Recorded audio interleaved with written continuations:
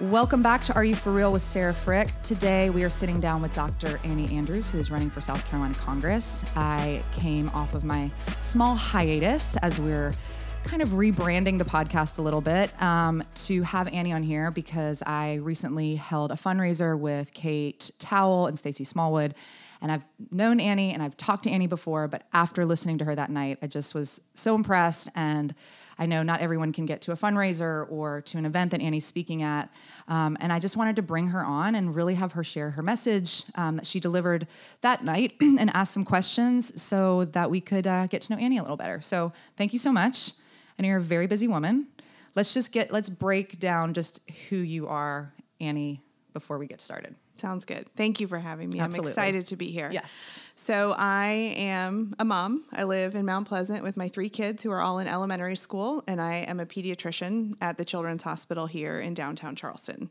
I have worked at the Children's Hospital since 2009. My husband is also a doctor downtown, and my whole life was built around my goal of wanting to be a doctor and a mom, and I'm so fortunate to be able to do both of those things.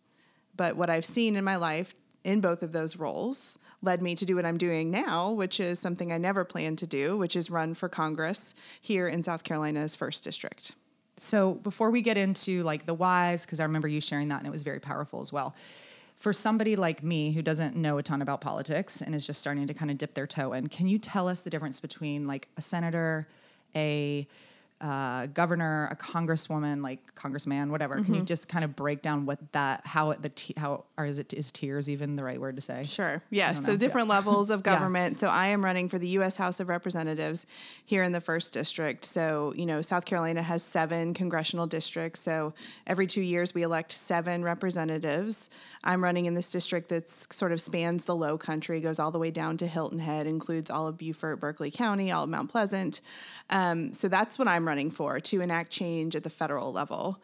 Right now we have Joe Cunningham running for the governor's seat, and we have lots of great candidates on the ballot running for state house and state senate seats. Okay. And I am not a political person either. I have learned a ton in the past year. It's so confusing. It is so confusing, and I think it's designed that way. We're not welcomed into this world as women. I never was.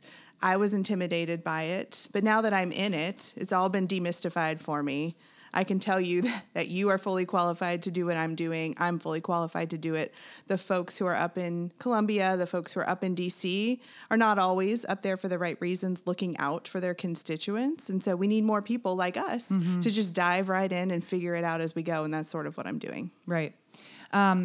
So what are the things that, like, what will your influence be on? Like, just because I've seen personally, I feel let down by my senator. I spoke with him the other day, who is the senator for Mount Pleasant. And I don't know what his whole district is, but, and I did not feel represented. So what are you... how do you represent? And then does it go to Senate? Does that make sense? So it's really 2 parallel tracks of lawmaking. So we have what's going on in Columbia, which is where so much of the focus is right now, because with Roe falling, the abortion debate fell to state houses. And so that's where we're seeing all the abortion action right now. There are things that I can do federally to protect access to abortion services, and I plan to fight for those things. But a lot of that action, what we've seen happening in your state senator that you're talking about that you spoke with, he is doing his work to enact state laws. When I think about like what's driving, a lot of our gun laws also are written at the state level.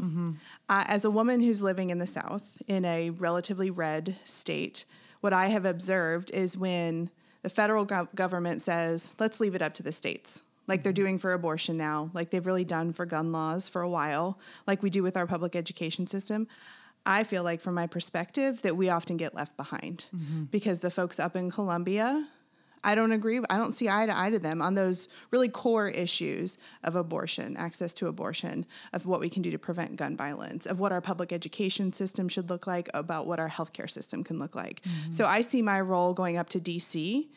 to help folks in states like South Carolina by enacting some federal legislation to kind of level the playing field, to say, no, women in all 50 states should have access to abortion services.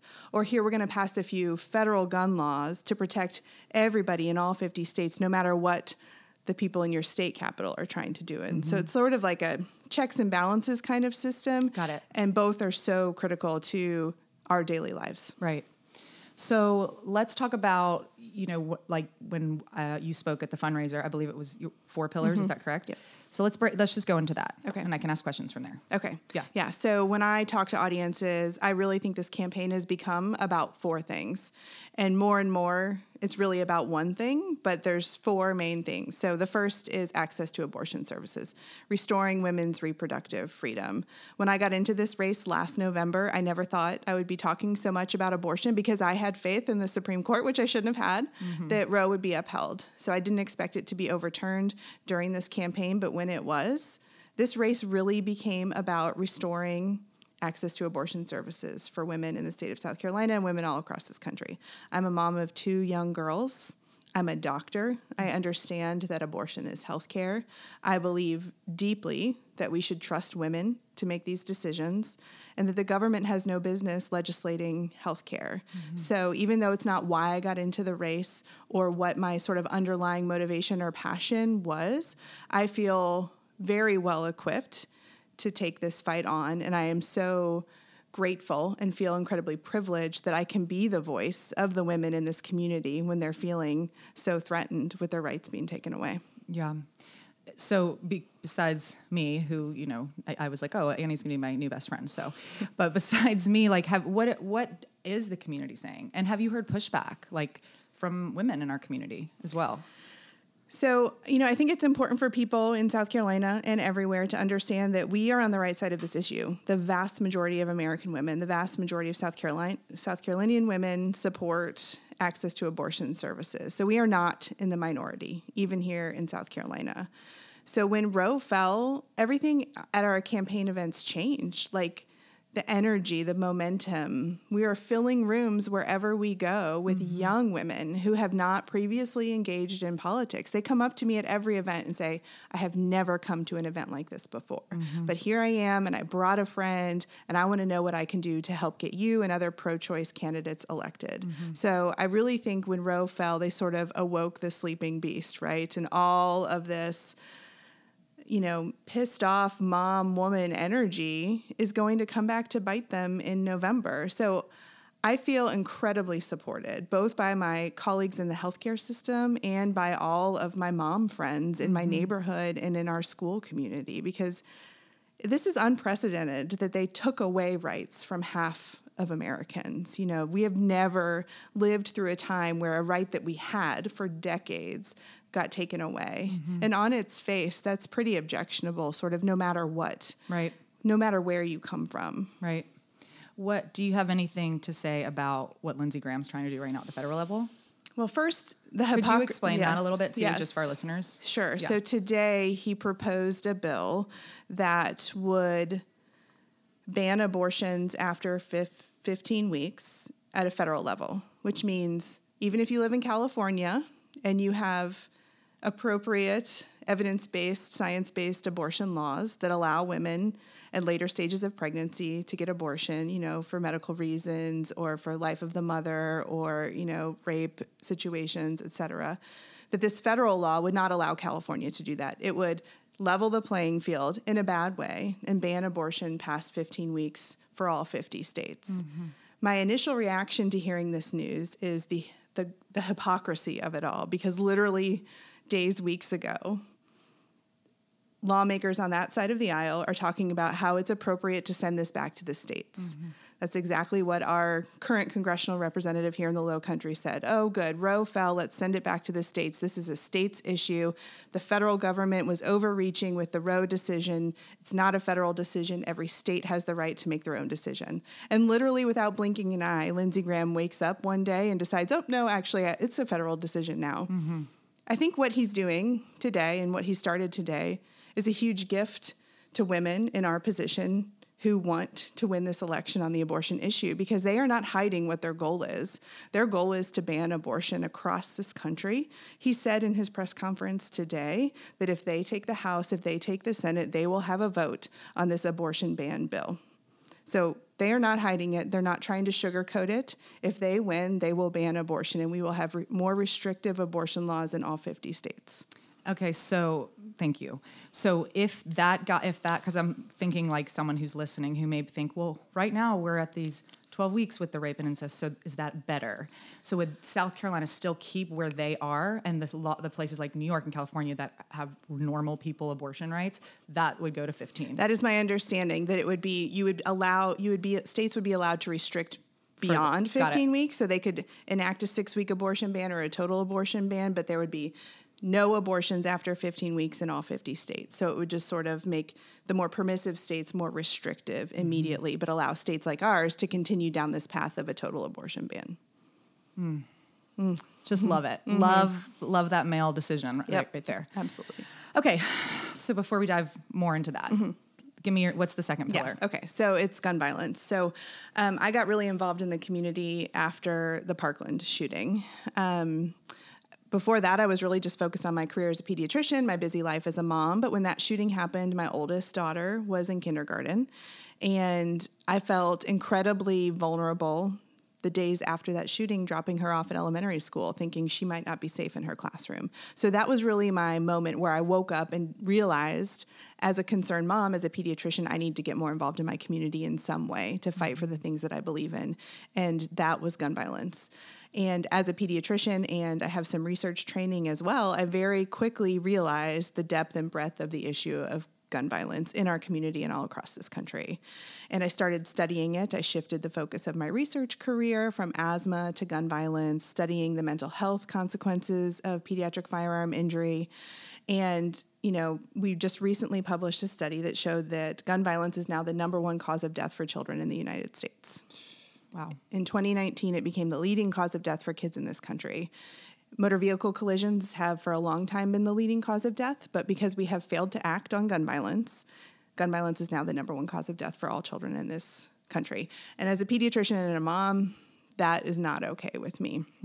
So I really dove into the Moms Demand Action organization, got really involved advocating at the community level and promoting secure firearm storage in my job at the Children's Hospital. And so that will always be a focus of my career in DC. I want an expanded background check law so that you can't go to a private, gun sale and buy guns without a background check. I believe that we need a federal law to protect people in states like ours where we have ridiculous gun laws, incredibly permissive gun laws. So we need a federal expanded background check law. We need a federal red flag law so that when you identify someone that you love who is at a risk to themselves or someone else, you can petition the courts to have their guns temporarily removed. Many states have enacted red flag laws.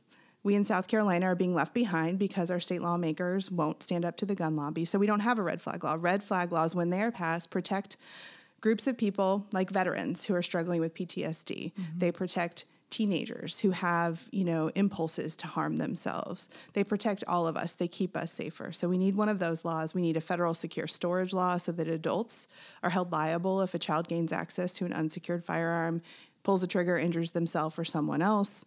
These are all common sense gun laws that any mother, any reasonable person would agree with.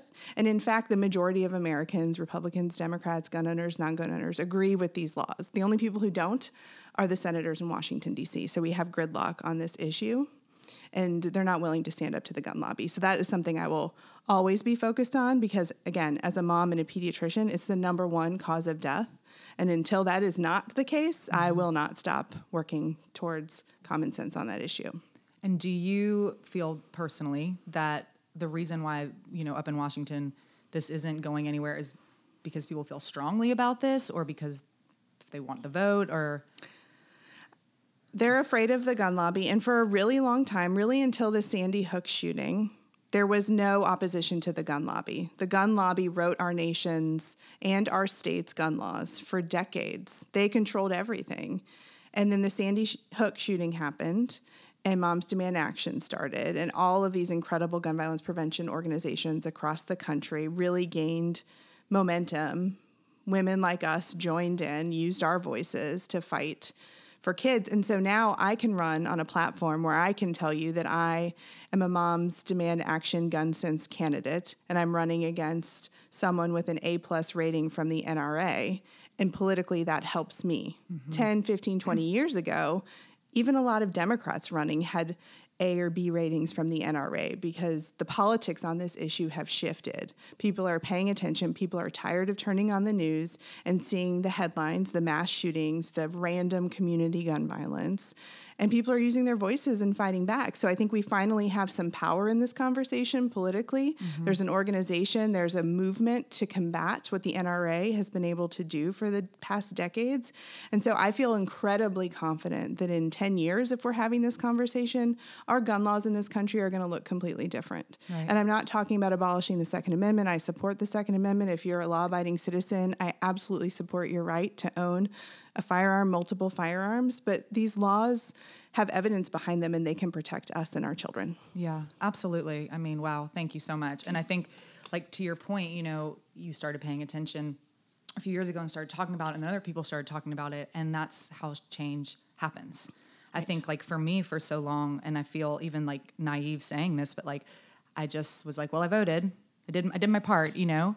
And I was so scared to open my voice about anything because it's like, well, Sarah, you own a business, or, you know, you don't want to offend this person and that person. But I think as we start to talk and we're not like, we're just giving information and sharing our whys. And I've never been part of like a situation where so many people are interested. They might not agree with everything I say, but at least we're like talking and we're kind of learning about things. And one thing I have said, and this might not be a popular opinion, but as much as I hate what happened with Roe, I almost feel like, as someone who's lived in South Carolina for a very, very, very long time, the longest I've lived anywhere, is something like this almost had to happen in our state, because I feel like it's kind of like blown the roof off, you know, and people are like looking in now, like me, and going, I don't know about that anymore. So anyway, let's keep going. No, I think you're exactly right. And I think if you can just look back at what's happened in South Carolina, and you've been a huge part of that, what's happened since Roe fell and what Ren has been leading, like, it's an incredible movement that is making change in this state, and its effects will go well beyond the abortion debate because it is organizing women and helping us find our political power. And that is something that will have decades of consequences, which is amazing. Absolutely. So the last two things I talk about are just the small things of democracy and the health of our planet. But I truly believe that if we don't enact sort of broad voting rights legislation that can end partisan gerrymandering, which is why we see such extreme voices in Columbia, because these folks are representing deeply gerrymandered districts. So they're only... Will you explain that to our listeners? Yes. So we have our lawmakers drawing their own district lines. Every 10 years, we get new maps, and they get to decide what the maps look like. So they get to pick if they're a Republican lawmaker, they get to look at the map and pick the deepest red precincts and draw them into the district. And if things have shifted demographically in their district, they can, I'm going to draw out that blue precinct so that I have a safer seat, so that my seat is like 65, 70% Republican, so that I will never lose to a Democrat. Right. And so then their real election becomes the primary election. So their only chance of not keeping their seat is if they get beat by someone in the primary that is even more extremely red, right? And so that we end up with the most extreme voices in Columbia making our laws. What we should have is independent redistricting committees that look at the map and divide it into, evenly divided based on population, geographic sections that make sense, maps which that could make go sense. which could go both ways. Absolutely. In other states, that aren't red, like South Carolina, they have maps that are gerrymandered by Democrats. It is a huge threat to our democracy, and its most urgent impacts are at the state level, because we have witnessed that. We have been in Columbia. We have looked face to face with these lawmakers who could not be more extreme.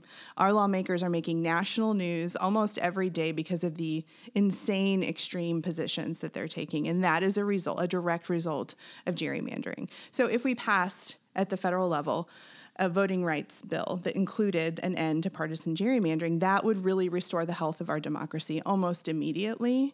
And that is the biggest threat to our democracy. And so I do say that, if we don't maintain our democracy restore the health of our democracy. None of this other stuff matters because no one's going to be voting on any issues. Right. We're going to be in a dictatorship, who knows? So as a mom, and I think about my kids and my future grandkids, and I worry that if we don't take this threat seriously, that they might not be living in a true democracy in just a matter of a generation or two. And we saw that on January 6th. We came so close to losing our democracy that day. Mm-hmm. And I fear, because I think there's still a huge swath of lawmakers in D.C. who really are denying the threat we were under on January 6th, or they actually support what was happening on January 6th. And that worries me because I do think that our democracy is very fragile. So voting rights legislation and then climate change.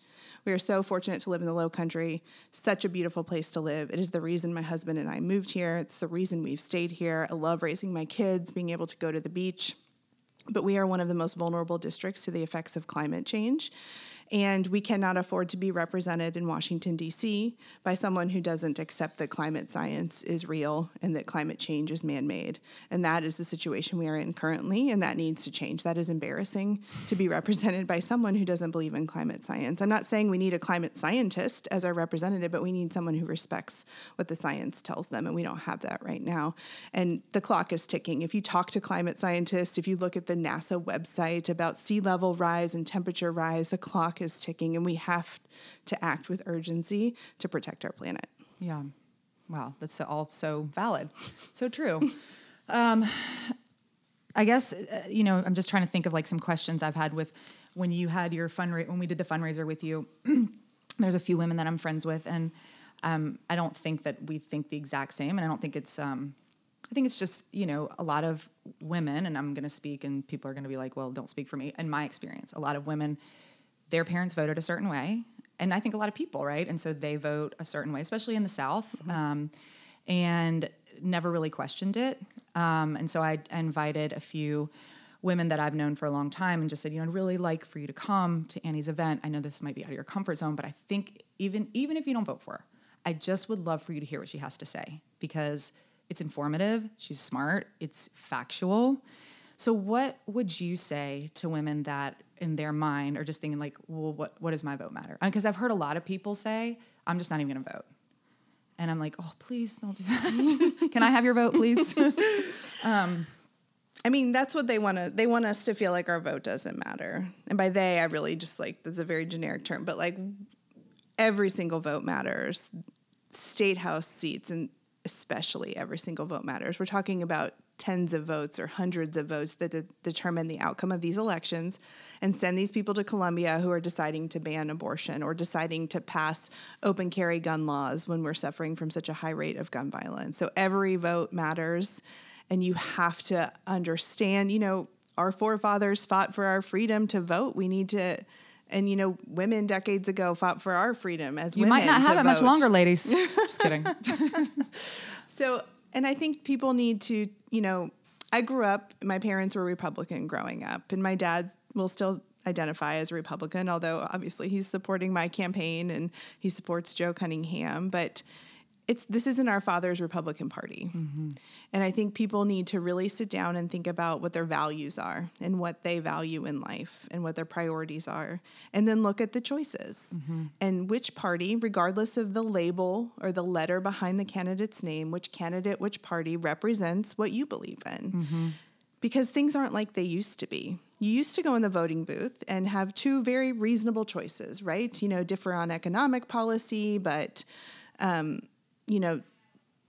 reasonable choices in the voting booth. And today I really worry that on one side we have folks who aren't interested in preserving our democracy, folks who are interested in ripping away our reproductive freedom as women, and denying climate science because they want to continue to get campaign donations from the oil and gas companies. I mean, it's so corrupt. And that's what a lot of the choices are about money. Yes. Do I understand that correctly? Yeah. Okay. So you have candidates who take money from oil and gas companies, take money from the NRA who wants to write our nation's gun laws, take money from big pharmaceutical companies who don't want us to lower the cost of insulin.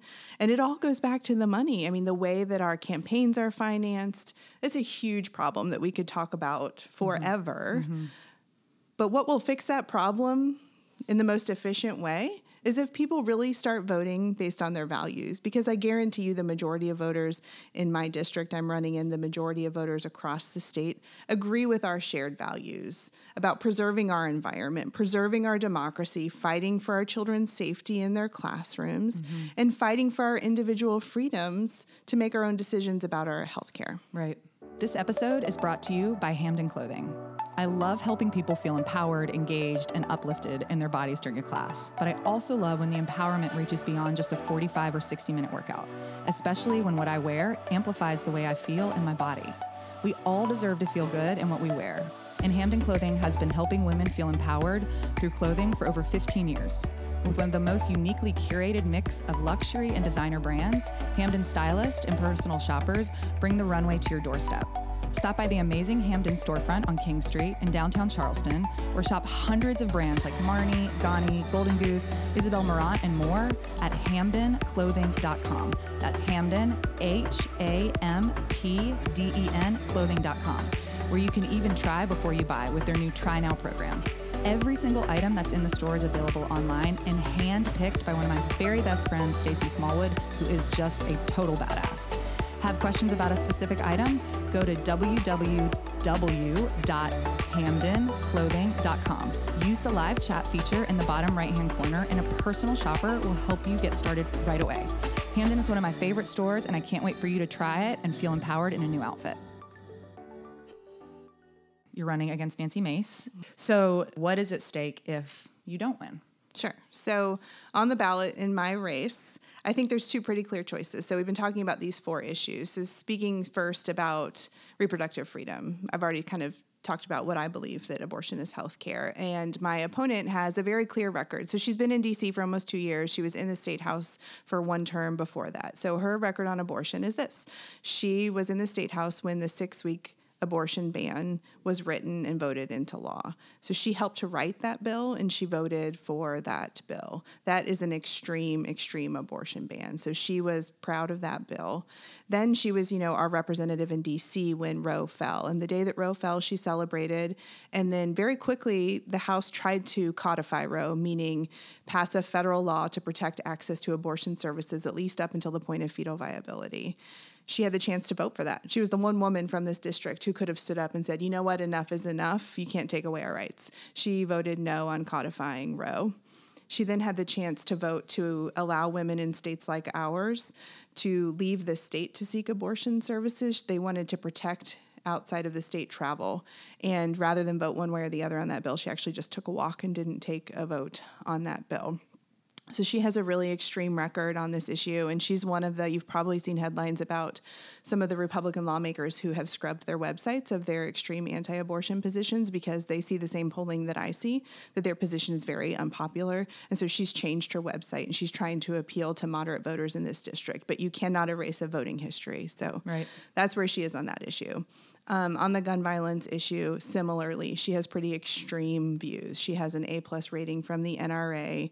Can you explain what that is? Yeah, so the National Rifle Association is the biggest sort of gun lobbying organization in the country, and they rate candidates based on how they vote on gun bills.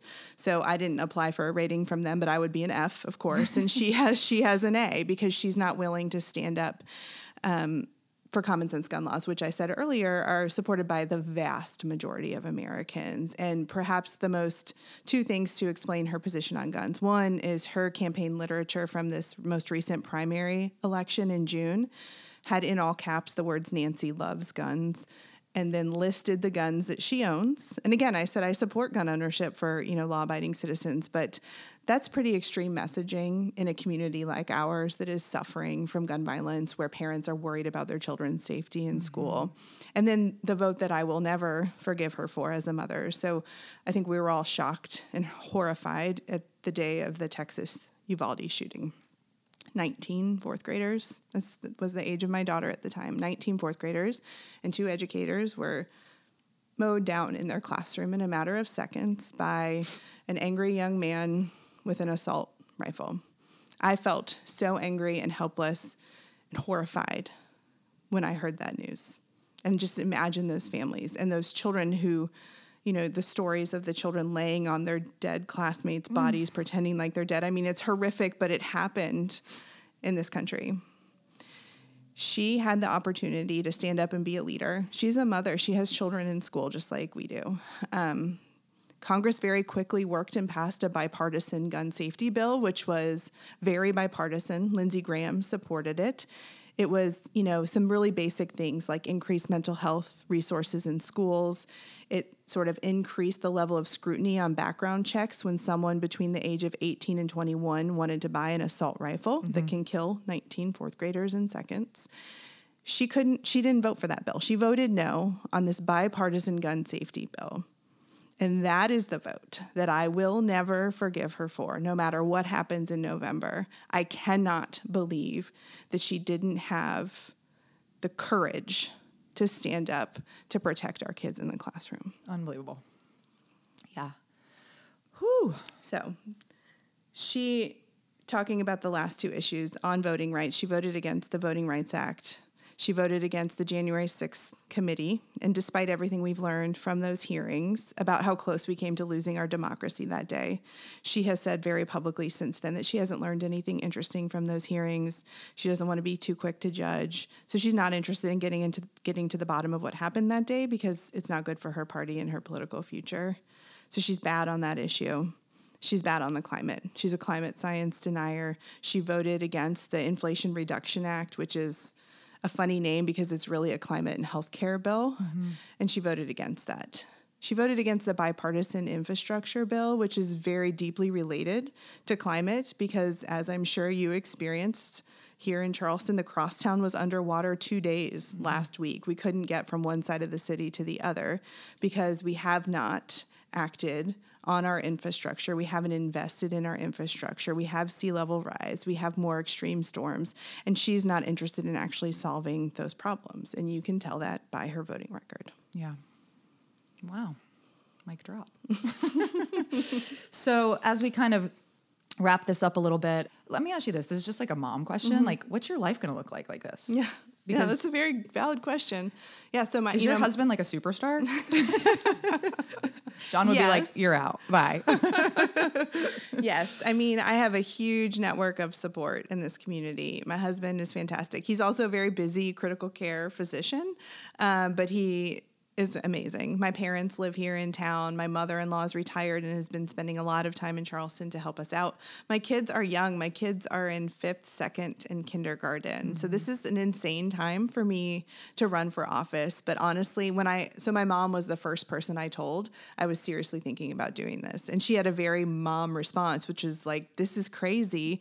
What about the kids? Why don't you wait 10 years, wait 20 years until the kids are older? Right. And I could not shake the feeling that like I was being called to do this and that this was my moment to stand up and speak out. So it doesn't make a lot of sense on paper that I'm going to do this, but when I win in November, I will resign my position at the Children's Hospital and I will commute. I will spend a few days in DC and then I will come back. My family will stay here. I will just fly back and forth and it'll be really hard. And men do it all the time. Right. No one asks them how they're going to do it. Right. Right. And so thankfully it's 2022 and it's not, 1952. And it's acceptable that my husband can step up and pick up the slack while I'm in DC doing this. But I do think about that. My oldest is about to turn 11 and I've said I would serve 3 terms, which would be 6 years. So I could theoretically be doing this from her ages of 11 to 17, which what mother wants to miss any bit of those ages with their daughter? And that will be really hard. That will be a huge sacrifice. But I know that she understands that I'm doing this to fight for her and her friends. Totally. And that empowers me to keep doing it. Absolutely. I feel you. I mean, I'm not going to be running for government. Nobody worry about that. Carter and I were laughing before. I was like, because I said, Annie's coming in and da-da-da. And I said something about me running for office, totally kidding. And she was like, we would all vote against you because you don't even know your passwords. But even just like, running the businesses and thinking about growth, like I have a lot of great girlfriends who are like, they're watching you and they're seeing that you give a shit, not just for your like pocket, but for your, for people. And I think that that's such a great gift that we can give our youth because she's going to go on and go to college and do her whole life, whatever she does. And, she'll always have that. So I think that that's amazing as well. She's never going to stop and think, well, can I do this because I'm a woman? Or can I do this because I want to be a mom? Like we are showing them that you can do it all. Yep, you can. With a little bit of help from your therapist. That's right. Or me personally. Well, Annie, I know you are super busy. I appreciate you so much.